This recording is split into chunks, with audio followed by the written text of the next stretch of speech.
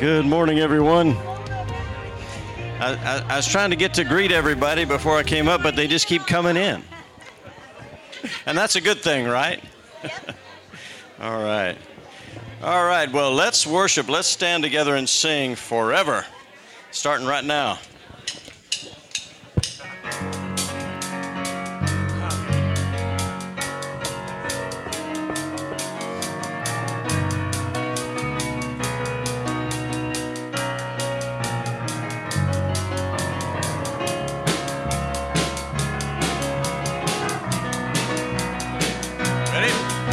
Give thanks to the Lord, our God and King.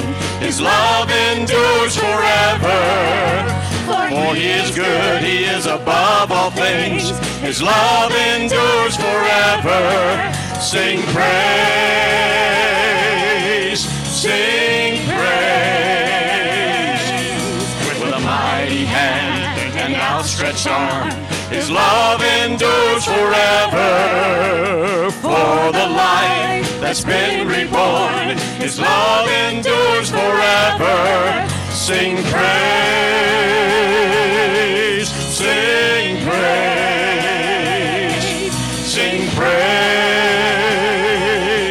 sing praise. Forever God is faithful, forever God is strong, forever God is with us, forever, forever.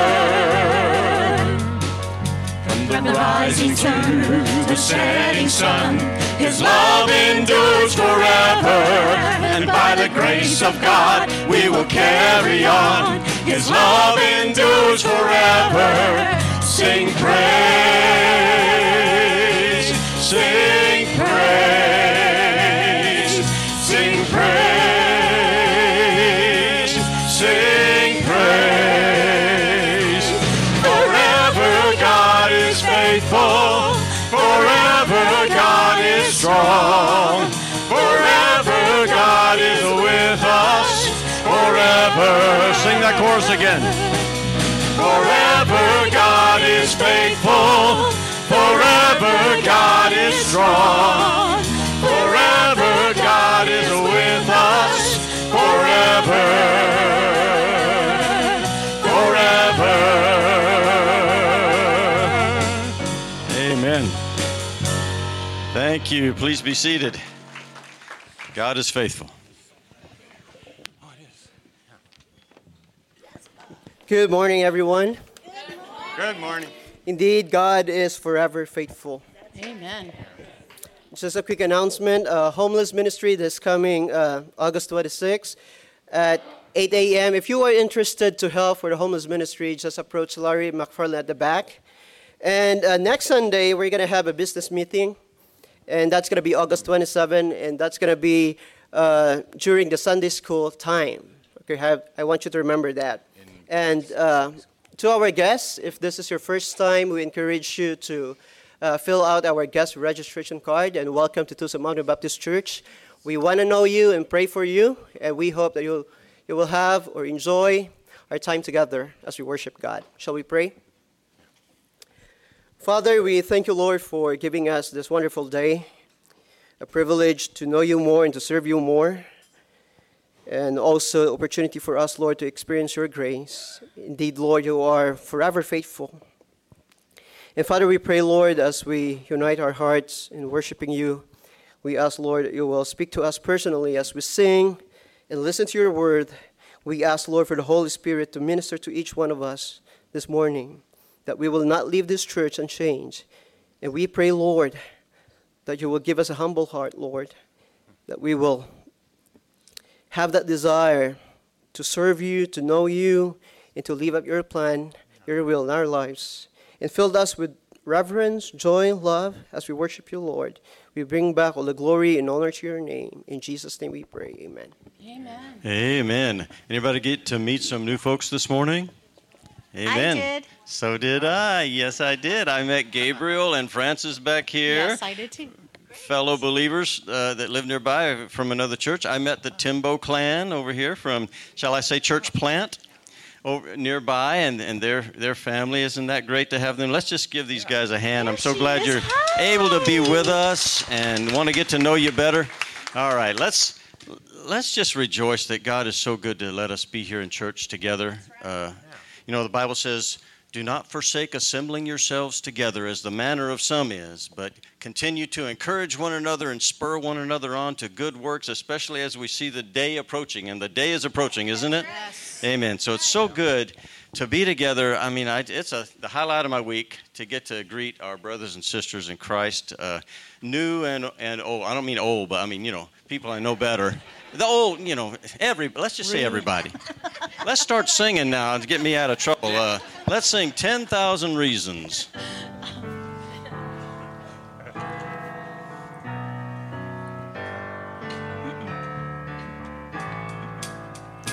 Bless the Lord, oh my soul, worship His holy name, and sing like never before. Oh my soul, I'll worship your holy name. The sun comes up, it's a new day dawning. It's time to sing your song again. Whatever may pass and whatever lies before me, let me be singing when the evening comes. Amen. Bless the Lord, oh my soul, worship His holy name, and sing like never before. Oh my soul, I'll worship your holy name. You're rich in love and you're slow to anger. Your name is great and your heart is kind. For all your goodness I will keep on singing. 10,000 reasons for my heart to find. And bless the Lord, oh my soul, worship His holy name, and sing like never before. Oh my soul, I'll worship your holy name. And on that day when my strength is failing, the end draws near and my time has come, still my soul will sing your praise unending. 10,000 years and then forevermore. And bless the Lord, oh my soul, worship His holy name, and sing like never before. Oh my soul, I'll worship your holy name. I'll worship your holy name. Lord, I'll worship your holy name. Amen. What a good song. God is worthy of our praise. He's worthy of our trust, even when things are tough, right? I know that there are people here going through physical sicknesses and pains, emotional struggles, financial difficulties, family trials. There's many things we go through day by day and week by week, isn't it? I mean, don't ever think God doesn't love you and you're not the child of God just because you're going through really difficult times. There may be some people that teach that, but that's not true. Jesus said, in this world you will have trouble, but rejoice because I have overcome the world, right? This is the victory that overcomes the world, even our what? Faith. Amen. God is faithful.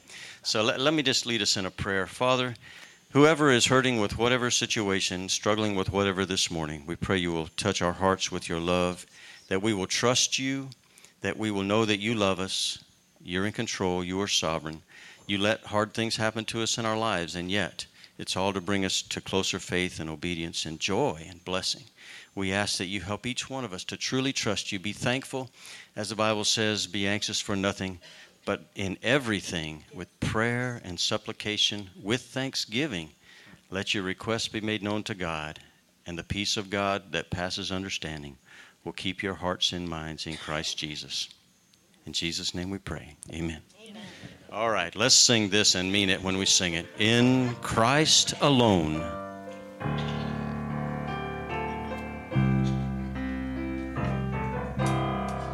In Christ alone, my hope is found. He is my light, my strength, my song. This cornerstone, this solid ground, firm through the fiercest drought and storm.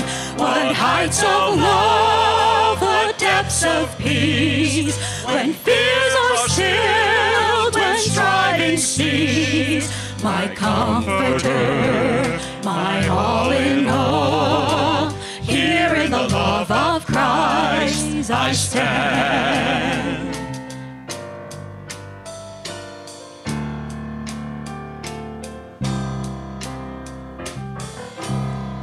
In Christ alone, who took on flesh, fullness of God in helpless babe, this gift of love and righteousness, scorned by the ones he came to save, till on that cross as Jesus died, the wrath of God was satisfied. For every sin on him was laid, here in the death of Christ I live. Amen.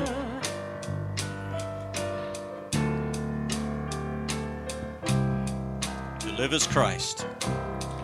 There in the ground his body lay, light of the world by darkness slain, then bursting forth in glorious day, up from the grave he rose again. Amen. And as he stands in victory, since curse has lost its grip on me, for I am his and he is mine, bought with the precious blood of Christ. You can say amen to that if you want. Amen. Thank you, Jesus. Hallelujah. Praise God. No guilt in life, no fear in death. This is the power of Christ in me. From life's first cry to final breath, Jesus commands my destiny.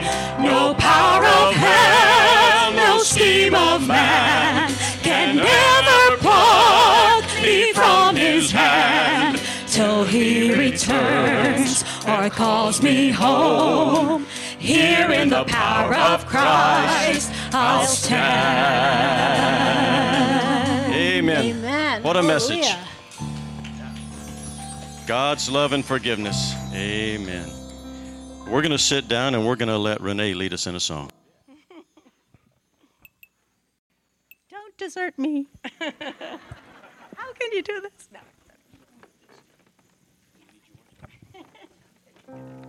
Okay.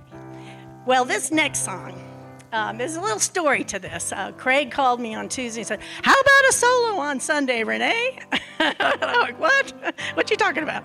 I'm like, "Oh, no, I can't do that," and this and that. And I thought, I love Craig so much, and I can't let him down. So I was out on my walk, and I prayed to the Lord for him to put a song on my heart that would touch everyone in here, including myself.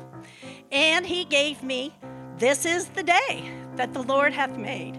And this is all modeled after Psalm 118, verses 24 through 29, written by our great King David, one of the great psalmists. I think he might have been the only psalmist. Anyway, and so I want to read that verse to you, and then I want you to join me in this. I want to see that pep. I want to see you singing with me. If you can stand, stand. If you can't, that's okay. But I hope this song touches each and every one of you, because we need to thank God for the gift of life. every second, every minute, every day, every week, every month, every year. And that's what this song is all about. But let me tell you what the psalmist says. The Lord has done it this very day. Let us rejoice today and be glad. Lord, save us. Lord, grant us success. Blessed is he who comes in the name of the Lord. From the house of the Lord, we bless you. The Lord is God, and he has made his light to shine on us. With boughs in his hand, join in the festal procession up to the horns of the altar. You are my God, and I will praise you. You are my God, and I will exalt you. Give thanks to the Lord, for he is so good, and his love endures forever. So please join me in singing this. Good, you can. I want to hear that singing. Always have pep. This is the day that the Lord hath made, that the Lord hath made. We will rejoice and be glad in it, and be glad in it. This is the day that the Lord hath made. We will rejoice and be glad in it. This is the day that the Lord hath made. This is the week of the devil's defeat, of the devil's defeat. We will rejoice and be glad in it, and be glad in it. This is the week of the devil's defeat. We will rejoice and be glad in it. This is the week that the Lord hath made. This is the month of the Lord's triumph, of the Lord's triumph. And we will rejoice and be glad in it, and be glad in it. This is the month of the Lord's triumph. We will rejoice and be glad in it. This is the month of the Lord hath made. Now this is the year that the Lord hath made, that the Lord hath made. And we will rejoice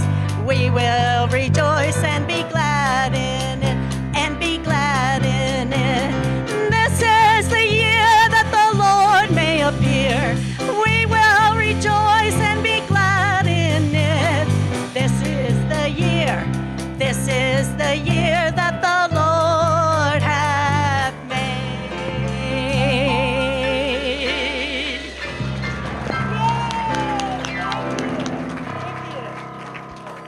Thank you. You have a video. Oh, that was on my notes. Every day is one step closer to heaven. Every day is one step away from this world. Every day is one step closer to heaven. I'm telling you, we're headed for the gates of pearl.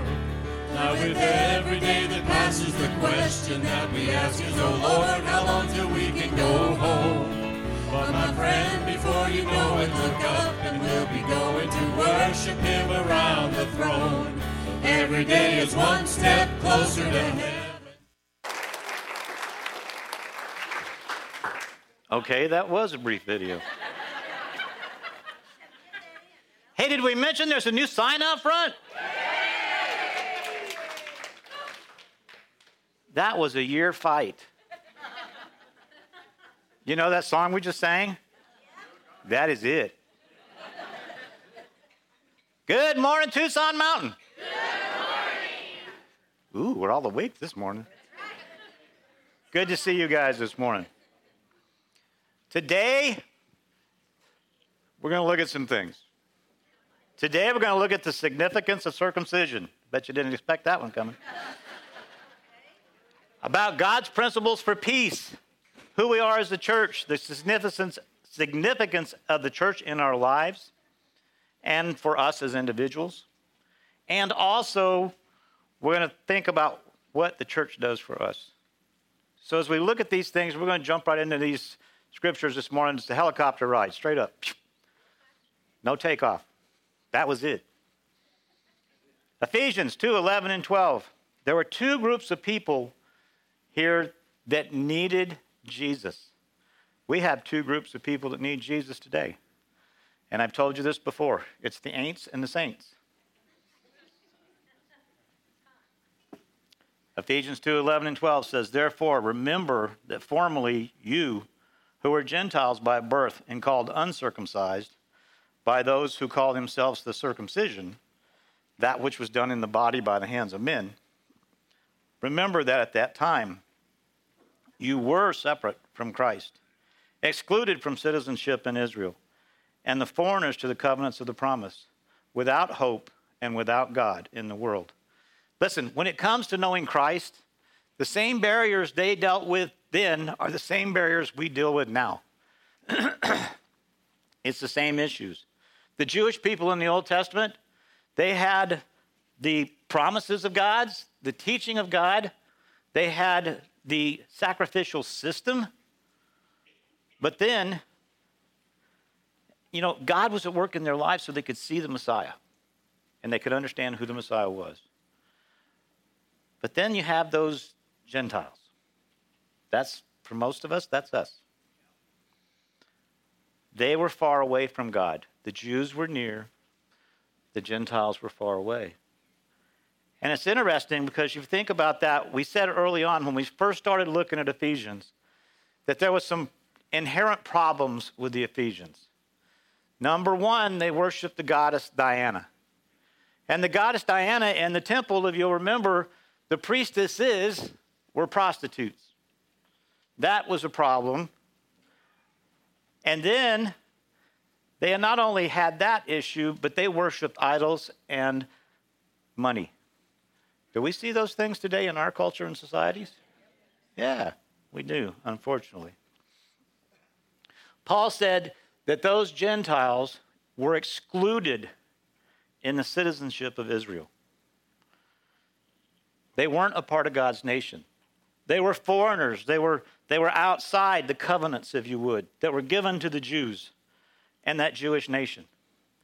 He said, you have a life without purpose. He said, you have a life without a plan, without a promise. But more importantly, you have a life completely without hope. And that was the dilemma. Can you imagine when Jesus came into the world, he came into a world completely without hope. That's why he came, is to give us hope. We sang about it just a moment ago. If you looked back in ancient times, one of the most predominant inscriptions on tombstones was no hope. Can you imagine that? That was the kind of world Jesus came into. Paul says you were excluded as the Gentiles. But then in 2:13, he brings some good news. He says this, but now, remember we ended last week on those two words, but now. But now in Christ Jesus, you who were once far away have been brought near to the blood of Christ. Listen, when a Gentile decided to convert to follow Christ, many, many times they were told by the Jews that you had to become a Jew first. Paul says you don't need to do that because of what we sang also about a moment ago, that they were covered by the blood of Christ.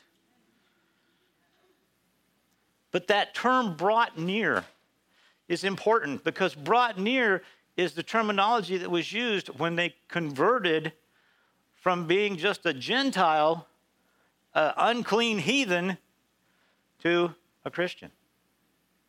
So there was a process there that was taking place. Remember those two words, but now. They were without hope. They were without God. They were without promise. But now they were brought in to God's family through the blood of Christ. Listen, Peter had the same problem with this concept. He really did, because when God told Peter to go witness to a Gentile man in his home, he had to send 3 different visions to Peter before Peter would understand it was okay to go.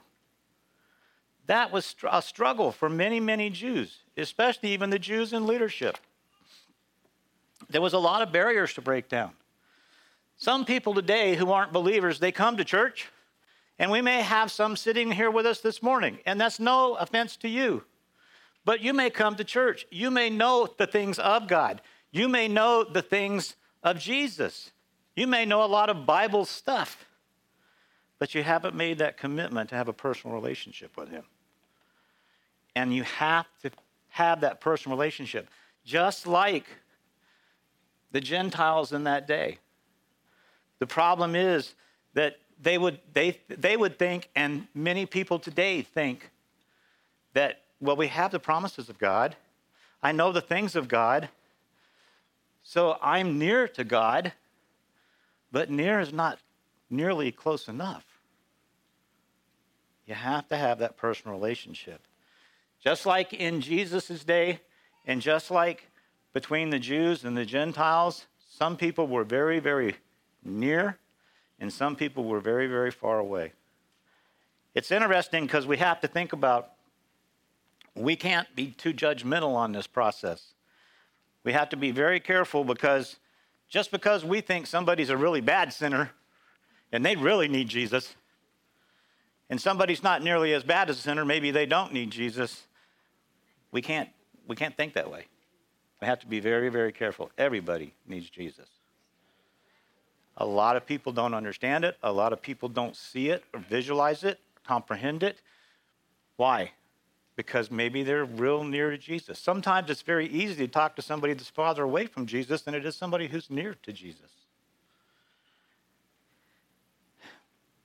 So, what about circumcision? Let's think about this for a second. Even though it's not mentioned in the Bible, even though it is mentioned in the Bible, are you paying attention? Even though it's mentioned in the Bible, it's not usually a concept or a discussion in Bible studies. It's not a theme of Bible studies, is it? Well, obviously, there can be a lot of confusion about this. So I read a while back about a teacher that used to write down every single thing their students would turn in regard to their assignments. Well, it was a high school teacher, and the high school teacher gave an assignment about Sir Francis Drake. And Sir Francis Drake, sailed around the world in the ship. But when the paper got turned in, this is what it said. It says, Sir Francis Drake circumcised the world with a 100-foot clipper. That student really misunderstood. Just like that student then, many Christians today, I believe, confuse circumcision. Now, there's some variations about this. It all started back in Genesis 17:13, where God comes to Abraham and he says this, whether born in your household or bought with your money, they must be circumcised. My covenant in your flesh is to be an everlasting covenant. Every male had to be circumcised.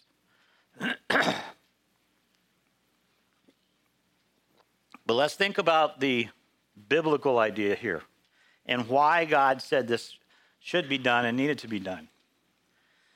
There are several physical reasons. Physical reasons. That's your first fill in on your outline this morning. Many of God's laws were put in place for cleanliness. They were put in place for protection from disease. So this physical reason was from protection from disease. It was much like we know now, part of the reason they were denied eating pork was because if pork is not cooked appropriately, it can cause a lot of different diseases. So that's why they had the restriction of not eating pork, just like they had the restriction of every male needed to be circumcised. They lived in a very unclean world back then.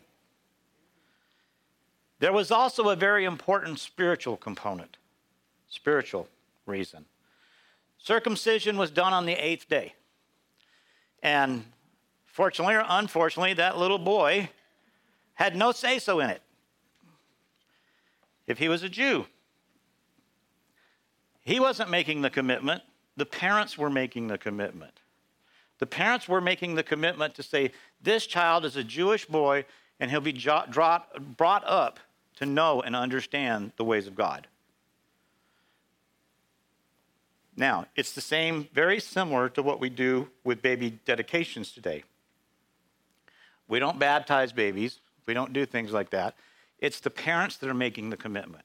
The parents are making the commitment to say, this is a Christian child. We're going to bring this child up in a Christian home. This child will be taught the ways of God and understand the covenants and the promises of God. But that child still has to make that decision when they reach that age of accountability, that mental state of understanding who they are or who they could be in Christ if they accept Christ as their Savior and Lord.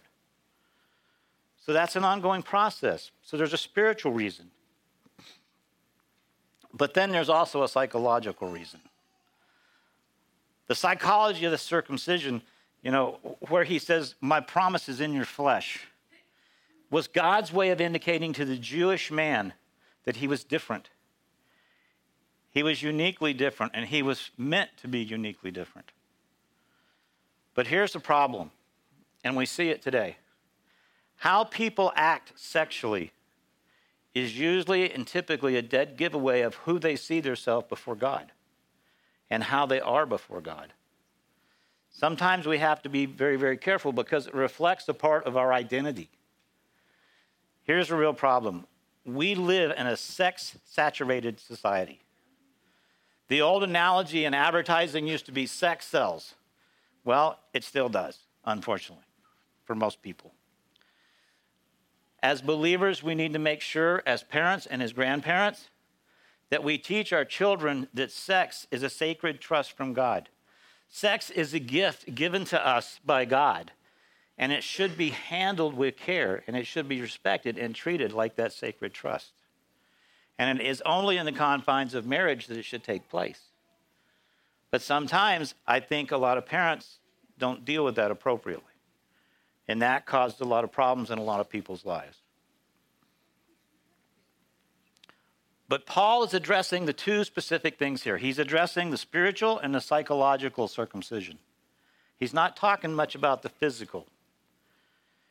In Deuteronomy 36, God tells them this is a spiritual act. It's not simply a physical one. Look at what it says with me. The Lord your God will circumcise your hearts and the hearts of your descendants, so that you may love him with all your heart, with all your soul, and live. That's a pretty impactful statement. In order to live the life that God wants us to live, we need to love God with all our heart and soul and mind.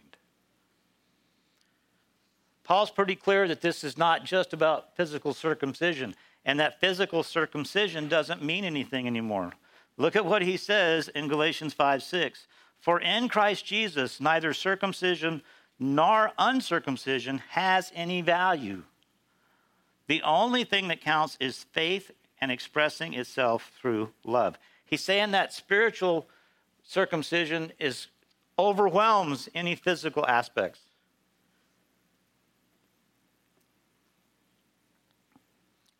The spiritual reality of that is the circumcision of our hearts. Colossians 2:11 says, in him you are also circumcised. Spiritually, he's speaking. How? In putting off of the old sinful nature, not with a circumcision done by the hands of men, but with a circumcision done by Christ. Spiritual circumcision is putting off that old sinful nature. It's cutting away that old dead lifestyle away from us. Listen, when we ask Christ into our life, when you ask Christ into your life, you're actually saying, Lord, I want you to take these sinful acts away from me. I want you to remove them from my life so far that they're gone and they're dead. Some of you are thinking, I'm not sure God's done that in my life yet because I'm still wanting to follow those sinful lifestyles. Here's the thing. I want to remind you of something. God has removed the control that sin had in your life. He's taken it away. That sin doesn't control us anymore. It doesn't control you anymore. What happens is if you're tempted and you succumb to that temptation, then you have lost your self-control. We talked about that in men's prayer meeting yesterday. Ladies, you'd be happy to know that we discussed not being angry men.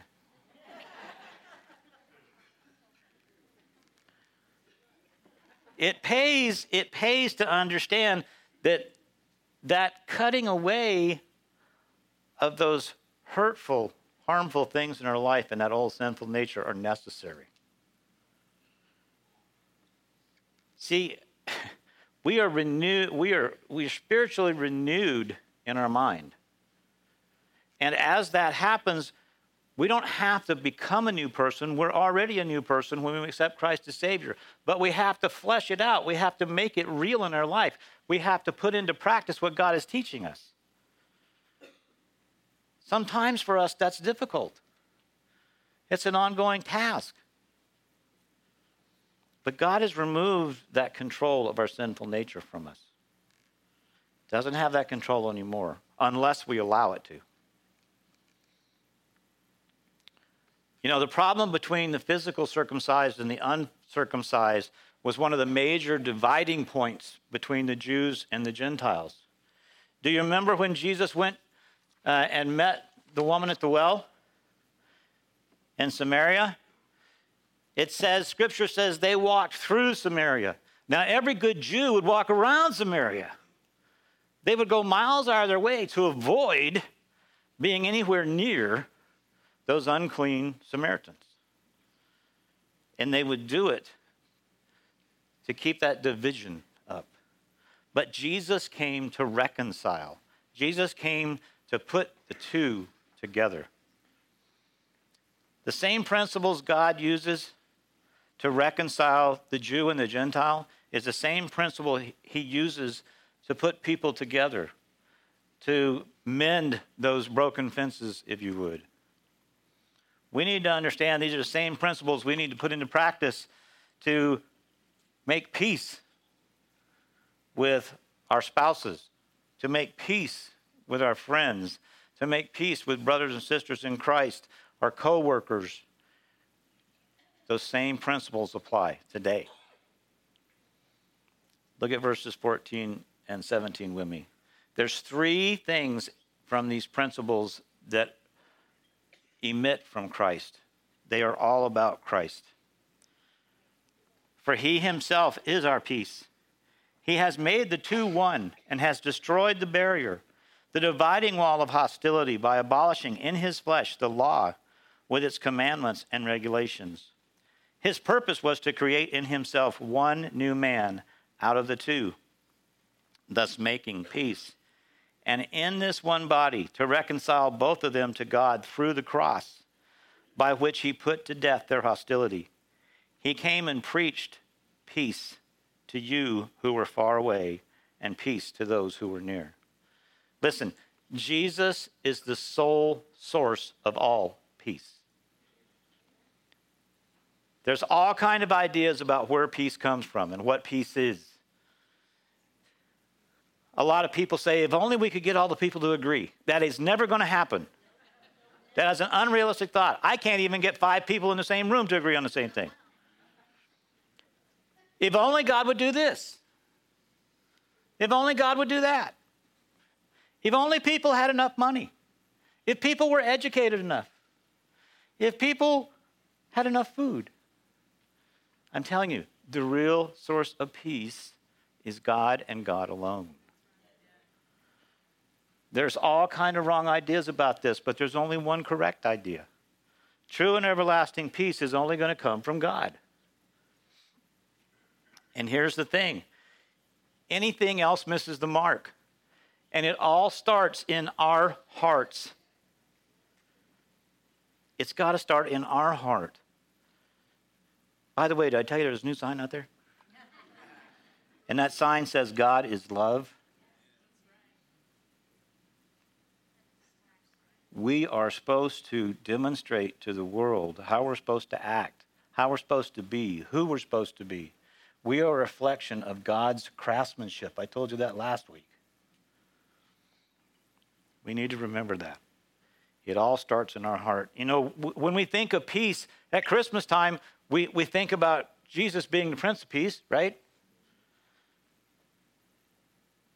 He promised his disciples in John 14:27, peace I leave with you, my peace I give to you. He challenges us as disciples today to be peacemakers. He says in Matthew 5:9, blessed are the peacemakers, for they will be called sons of God. Listen, the world is in turmoil. The world is in chaos. What happens when we walk into a situation and we can make peace with those individuals or in that situation? Now, some of you might not have the intestinal fortitude to do that, and that's okay. Take somebody else with you. That's the first thing we need to understand, that true and everlasting peace only comes from Jesus. The second thing is Jesus supplies all that peace. Jesus supplies all peace. How does he do that? What's the process? As I'm allowing him to make peace in my life, I need to understand that he's making peace in my relationships. He's making peace in everything that happens in my life. I must get involved. You cannot stand back and watch it happen.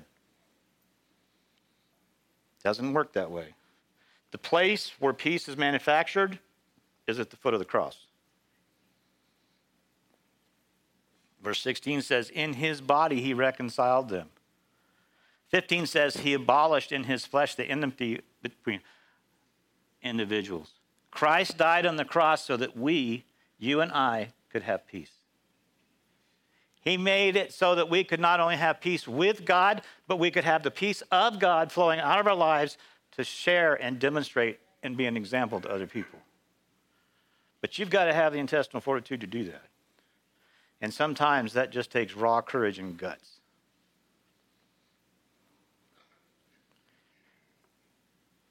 See, unfortunately, I believe today much of what we call peace in our society is actually just deferred conflict. That conflict is going to come because people are selfish and greedy and want their own way.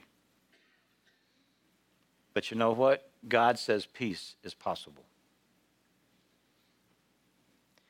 He took the Jew and the Gentile and he made one. Jesus took two men and made one new man. Let's think about that for a second. In the Greek, the word for new comes out that it's sort of like a new car coming off an assembly line. It's a brand new one. But then there's a second meaning to new in the Greek. It comes out, it's a brand new make. It's a brand new model. It's the very first of its kind. And that's exactly what Christ did with that. He took the two and he made one. And it's the brand new kind. The very first. The Bible and Jesus' definition of peace is not just mutual agreement, it's unity. And that is what we are to be, united in Christ. Listen, verse 15 and 16 says this, his purpose was to create in himself one new man out of the two, thus making peace, and in this one body to reconcile both of them to God through the cross. Listen, everything starts at the foot of that cross, but Christ's body is where it really all began. It's a place where peace begins and happens. He took the Jew and Gentile and he put them together and made a brand new thing called the church. And we are the church. We are the body of Christ. We need to think about that and be reminded of that each and every day, that we are a representative of Christ Jesus himself to the rest of the world. So how we think, how we act, how we behave outside and inside should be a reflection of who he is in our life. The church is called to make peace and bring unity. Blessed are the peacemakers. We're to be the peacemakers in the world. Do we need any more conflict in the world? I don't think so. The second thing we need to understand about this peace, in order to bring this peace, he had to break down some barriers. Now let's think about the barriers that he's breaking down for a minute. He broke down the barrier of the dividing wall, it says in verse 14. If you go to the temple in Jerusalem, or if you went years ago, and you went into that temple, there was all these courts, all these divided places. And many of those places, part of those places had drapes, part of those places had marble walls. They found some of them. They were described in history. And on those marble walls was an inscription. And the inscription translated something as loosely like this. No foreigner may enter within the barricade which surrounds the sanctuary and enclosure. Anyone who is caught doing so will have himself to blame for his ensuing death. Do you think they were serious about that? See, we had all these courts. We had the different court, the court of the Gentiles, the court of the women, the court of the men, just where the Israelite men could go, the court of the priest. And then we had the main sanctuary and the Holy of Holies. But you had all these different courts. Everything was divided. Jesus came to knock down those dividing walls. He came to remove those things. You remember in Acts when Paul was thought to take a Gentile past the court of the Gentiles? They wanted to kill him and the Gentile. This was serious stuff. But when Jesus died, the veil was torn between the Holy of Holies and the main sanctuary. Jesus came to break down those barriers and those dividing walls that exist between man and God. Think about this. God and man were no longer separated when that veil was torn. And then when he continued to break down those Jewish laws, the walls and dividing structures between man and man were broken down. He took the two and made one. There's a story about law barriers in World War II. It was a group of French soldiers, and one of their comrades was killed in battle. And they took him to the nearest cemetery. The cemetery, unfortunately, was sort of closed off, and it was all fenced off, but they finally found a way in, and they talked to the man that was there, who was a priest. It was a Catholic cemetery. And they asked the priest if they could please bury their friend in a cemetery, because they had to leave the next morning. But they wanted to make sure they got him buried. And he said, well, is he Catholic? And they said, we don't know. And they said, well, if he's not Catholic, we can't bury him in the cemetery, but you can bury him right outside the fence. So they thought, well, that's going to have to be good enough. So they buried him outside the fence. So they came back the next day to pay their last respects before they left, and they couldn't find his grave. And they were confused, and they looked all around, and they finally went back in and talked to the priest, and they said, "What? We can't find his grave." He said, "Oh, well, I felt so bad about not letting him be buried in the cemetery. I got up in the middle of the night, and I moved the fence so that he could be in the cemetery." See, that's what Jesus Christ has done for us. He's not only moved the fence, he's taken it up and he's eliminated and took it all completely away. There's no fence anymore. There's no barrier. And when those barriers are broken down, I can let go of my judgmentalism of other people. I can let go of my hard-heartedness. And I can realize that you and I and anyone else are standing on level ground at the foot of the cross before Jesus. The third thing Jesus did is he sermonized peace. I had to find that word. Sermonized, not Simonized, sermonized. He preached peace.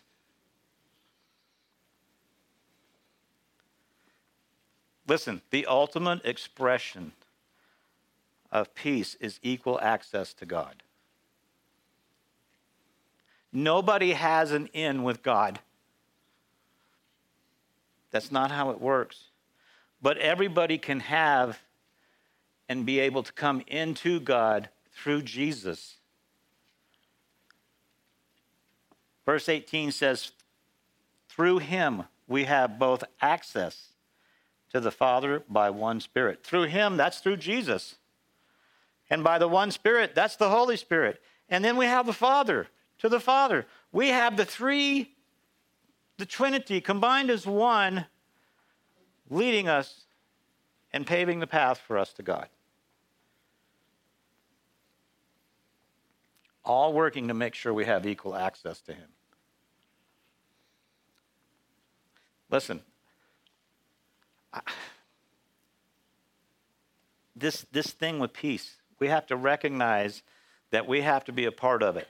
And I want to encourage you this morning, if any of you needs to make peace with somebody, do it. Do it. Here's how you do it. The number one is you start at the foot of the cross. And this is on your outline, intentionally. Recognize that both of you need to be forgiven and both of you need to ask forgiveness. Not just of one another, but of Christ. Because if you've been holding that grudge and you've been angry and hurtful and hateful and mean, then guess what? You're out of alignment with God's will in your life. Stop judging. Stop judging. The law is dead. Scripture tells us that over and over again. Jesus Christ made a decision not to judge us from that cross. What gives us the right to judge someone else? The third thing is you need to involve yourself with God's church and God's purpose and plan in your life. What does that mean? The question I often hear when I have warring factions come to me or warring individuals is, what happens if I want to make peace and the other party doesn't? What happens then? Listen, all you can do is the right thing. You offer the olive branch of peace, but you need to recognize and acknowledge your part in the situation, and you need to make absolutely sure that you ask for forgiveness, not only of that individual, but of God, like I said a moment ago. And don't be judgmental. Don't have the attitude and action that I'll forgive you if you forgive me. Listen, God does not hold you accountable if someone else holds up the other side of that barrier. He will honor your effort in trying to make peace. And it is possible. You can be at peace with somebody who is not at peace with you. Because your peace must be first with God and then with man. And if you ask God for forgiveness and you're part in that situation and you try to offer that olive branch of peace and that other person resists it or refuses it, then that becomes their problem. There's nothing better than having peace where there was conflict. There's also 3 pictures of the church here before we wrap this up. We have to look at what God's done in our life through the church. Verses 19 and 20 say this: consequently, you are no longer foreigners and aliens, but fellow citizens with God's people, members of God's household, built on the foundation of the apostles and prophets, with Christ Jesus himself as the chief cornerstone. Listen, we're fellow citizens with God. We're part of God's kingdom. It's not an earthly kingdom, it's a heavenly kingdom. The church body of Christ meets many of my main needs in my life. It meets many of your needs in your life. Think about this for a second. My church meets my need of security because the church is the body of Christ. But it's also Christ incarnate. Think about this. When God in his kingdom says that we and it are going to last forever, man, that's ultimate security for me. I don't have to worry about it. Even if somebody slay me, I know where I'm going, and I know who I'm going to be with. That's security for me. And I'm not just part of God's kingdom, I'm part of God's family. My church family meets a lot of my needs for relationships. It ties me together with other people. We're not alone. We are family, and God is our Father. I can't think of a better family. I love my biological family, but I love this family too. And then the last thing is the church meets my needs for significance. Think about this. Every one of you probably grew up and said, I want to do something substantial in my life. I want to have something purposeful going on. I want to serve a good purpose. God put those desires in your heart for a reason. The church of God meets those needs for security, for significance, and for relationships. We have to remember, though, all this was built on the foundation by the apostles. Think about this for a second. We're built on the foundation of those apostles and prophets. The church is built on those. What they did is extremely significant and important. They laid the foundation for God's church. First, they did it by preaching and teaching and sharing the word of God. When Jesus left, they had to think about it a little differently. They said, well, wait a minute. Jesus left. We're probably going to be leaving soon. Maybe we should write some of this stuff down.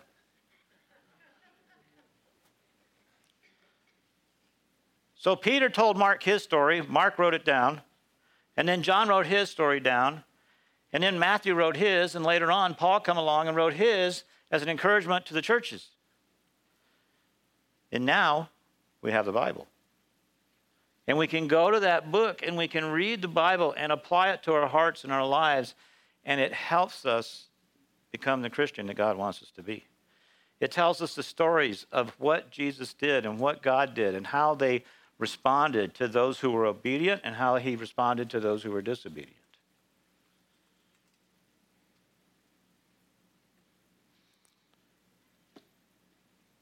Jesus Christ is the cornerstone. Jesus is the cornerstone. Here's what the cornerstone did. Verses 20 and 22, 21 and 22. In him, the whole building is joined together and rises to become a holy temple in the Lord. And in him, you too are being built together to become a dwelling in which God lives by his Spirit. Listen, there were some really important facets to the cornerstone, especially back then. All the measurements of the building were taken from that cornerstone.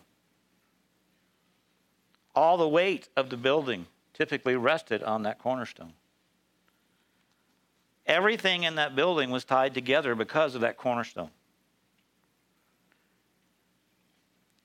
Think about this. That makes Jesus the absolute most important element in the church today. But how many churches miss that? How many churches don't teach or preach that? Jesus is everything that the church rests on. And it says you and I are also living stones within that church, within that body. We're living stones in God's great building project. Every believer is a stone. If one believer is missing or one stone is taken out, then there's a void. Something is not happening that should be happening. We have to remember that we are part of God's significant, great, and detailed plan in the grand scheme of things. We don't want to leave anything missing. We have such great gifts and talented and skilled people within this body. We have all the components and elements we need to have a great church, and we do. But we can become greater.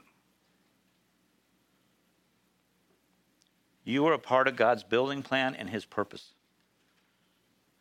There's a couple of construction principles we need to just apply here very briefly. It's in and through Jesus that the whole building is held together. We need to remember that.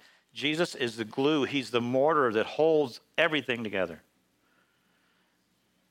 And what he does through us is he allows us to love one another and take care of each other and minister to one another. That's part of the glue that holds us together.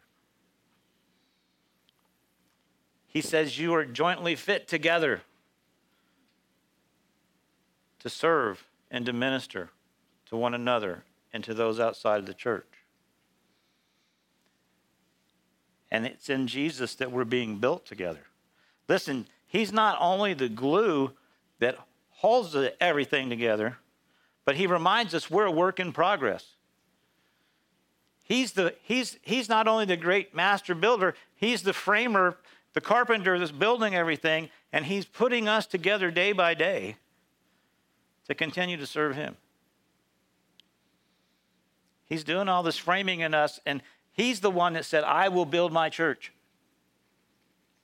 Now, this is very important. I don't want anyone to misunderstand what I'm saying here. But he will build his church. He frames us and builds us and puts us where he needs us. Christ says you are to measure yourself by the cornerstone, not by others and not by yourself, but by the cornerstone. If we start measuring ourselves by other people or by the cornerstone, or by anything other than the cornerstone, we're going to get out of plumb, and we're going to get out of alignment, and we're going to get out of square. Here's my statement that I don't want you to misunderstand. Whenever you feel like the weight of your ministry is just too much, whenever you're feeling like the weight of whatever God has called you to do is too much, whenever you feel like it all rests on your shoulder, and if anything happens to you, God forbid, guess what? Something's wrong. Because it's not about you, it's about him. And here's the bottom line. Matthew 11:30 says, my burden's easy and my load is light. It's not about you individually. We are a work in progress. We are part of the progress and process, but it does not all depend on you. And it does not all depend on me. He's building something for eternity, not us. He's building his house. We are just stewards of what God has given us to take care of. We need to remember that. If it all depended on us, I don't know what it would look like, but I know it wouldn't be right. Everything ties together because of the cornerstone. He wants us to be one of the primary things in life. One of the primary things he wants us to do is make a living, breathing, lifelong commitment to stay united, stay tied together, and stay moving forward, developing and working in his kingdom. That's what he calls us to do. Here's the bottom line. The Bible says we need to be kind and considerate and loving to each other. Ephesians 4:3 reminds us, endeavoring to keep the unity of the Spirit in the bond of peace. Listen, if the church is going to be all it's supposed to be that God wants it to be, we have to learn to get along not only with God, but with each other. God's power is multiplied in unity. When you and I choose unity, by choosing to stay together and tie things as close together, we're really those living stones that he's talking about there. And as we are living stones and we continue to build God's temple for his glory, not ours, he brings about all those eternal purposes. The next time you put up with somebody, the next time you don't judge somebody, the next time you love somebody rather than hate them, the next time you choose to help somebody rather than kick them when they're down, the next time you are able to pick somebody up when they fall and not be judgmental or critical or hurtful or hateful, you are putting into practice Philippians 2:3 that says, do nothing from selfish ambition or conceit, but in humility count others more significant than yourself. Listen, that's an awesome thing to do, to contribute in the building of the kingdom of God. And I believe that most of you, if not all of you here, want to see that happen. Let's pray.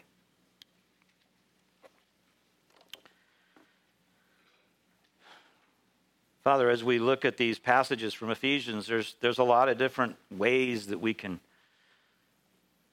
put this together. There's a lot of different messages in those few verses. But Father, we pray that you would continue working in our lives to make us the Christians you want us to be. Continue drawing us closer to you so that we would have the insight and the heavenly wisdom to know what to say and how to say it to others to draw them closer to you. Father, if there's anyone here this morning that does not know you as Savior and Lord, I pray that you would soften their heart, that you would draw them to you in this very moment, that you would give them the courage and the strength to step out and just come tell us that. They would like to make that decision. Maybe they need more information. If they would fill out one of those registration cards on the back of the seat in front of them and let us know that, we'll make the time, energy, and effort to talk to them and show them and share with them really what it means to be a Christian. Father, if they're ready to make that decision today, we pray that they would just come right straight forward and tell us that. And Father, if there's those here that have made that decision, but they've never been baptized, like you were baptized through complete immersion, and they'd like to be baptized, you've worked in their life enough that they realize you were real and you want them to follow through in your footsteps. Father, we offer that opportunity for them too. And Lord, if anyone is here and they've been coming for a while and maybe they've decided this is where they need to be a part of this church family, maybe they just like to join this body of believers, we welcome them to do that this morning. Father, there's so many things going on in this world around us. And we need that security. We need those relationships. We need that stability to weather the storm that's going on all around us. Father, we as a body of believers would like to welcome those who would like to be a part of that from inside this body of believers, to strengthen them and encourage them and just love them and have them love us. And Father, we commit all these things to you. And we simply ask all these things in your Son, Jesus' most precious name. Amen. If you can and would, stand, please. Oh, to Jesus I surrender. Oh, to him I freely give. I will ever love and trust him in his presence daily live. I surrender all. I surrender all to thee, my blessed Savior. I surrender all to Jesus. I surrender humbly at his feet I bow. Worldly pleasures all forsaken, take me, Jesus, take me now. I surrender all. I surrender all to thee, my blessed Savior. I surrender all.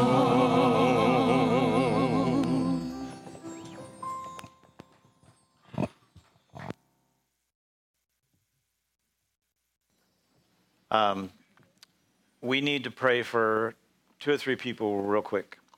Bill Gates, Bill and Anna were here, but Bill and was just taken to the hospital by Anna. His heart's in AFib again, and it's really acting up. So pray for Bill and Anna as they head to the hospital right now. And Mary Catherine just shared with me, Lisa and Ted Bradley, many of you know them or knew them before they moved. Ted is in the hospital, and it looks like he may not come out. So pray for Lisa and pray for Ted. They're back east, and just pray that he would give both of them comfort as he prepares to go home. They're here in Tucson? Over by, okay, they're here. I'm getting there. I'm not done yet. Give me a minute. And our Leah Fitch is also in the hospital, and she has sepsis. So be praying for her. This has been going on for a little while, but it's really gotten bad the last few days. So pray for David and Arleah, and pray for David that he'd have the physical strength to continue on in the midst of all this too. So let's just go to the Lord in prayer real quick and pray for those individuals. Father, we have so many individuals in this body of believers that are facing physical ailments and health issues and struggles. But we lift these individuals that we just mentioned up to you this morning. And Father, it would be our will, our prayer, that you place your healing hand upon them and allow them all to be back and strengthened and come back to us. But Father, if that's not your will, if it's time for them to go home to meet you, we simply want your will to be done. Father, we don't want them to suffer or to be in extreme pain or agony or anything that's going to hamper their journey to you. Lord, we pray that you would comfort the members of the family that are left behind, that you would just work in their lives to be an encouragement to others, and have someone come alongside these individuals and encourage them as they go through this. And Father, we just simply lift all these things up to you this morning in Jesus' name. Amen. Thank you all for coming. By the way, did I mention there's a new sign out there?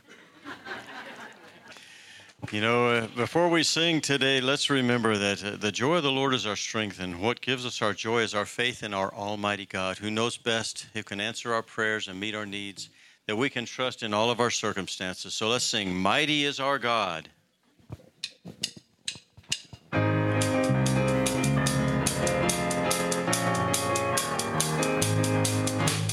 Mighty is our God, mighty is our King, mighty is our Lord, ruler of everything.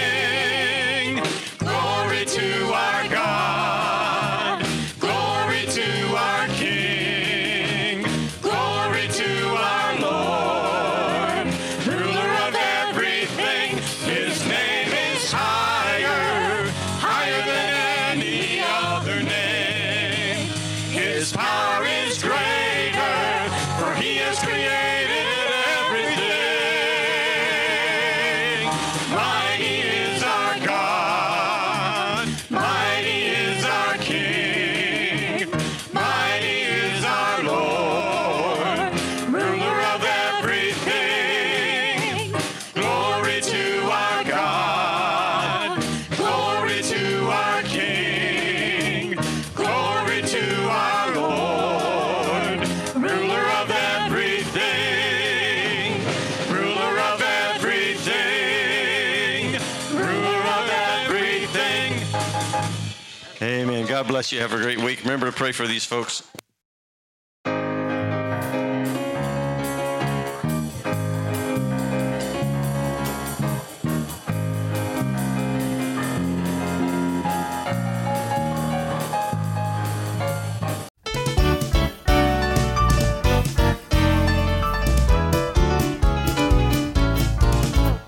Some glad morning when this life is o'er, I fly away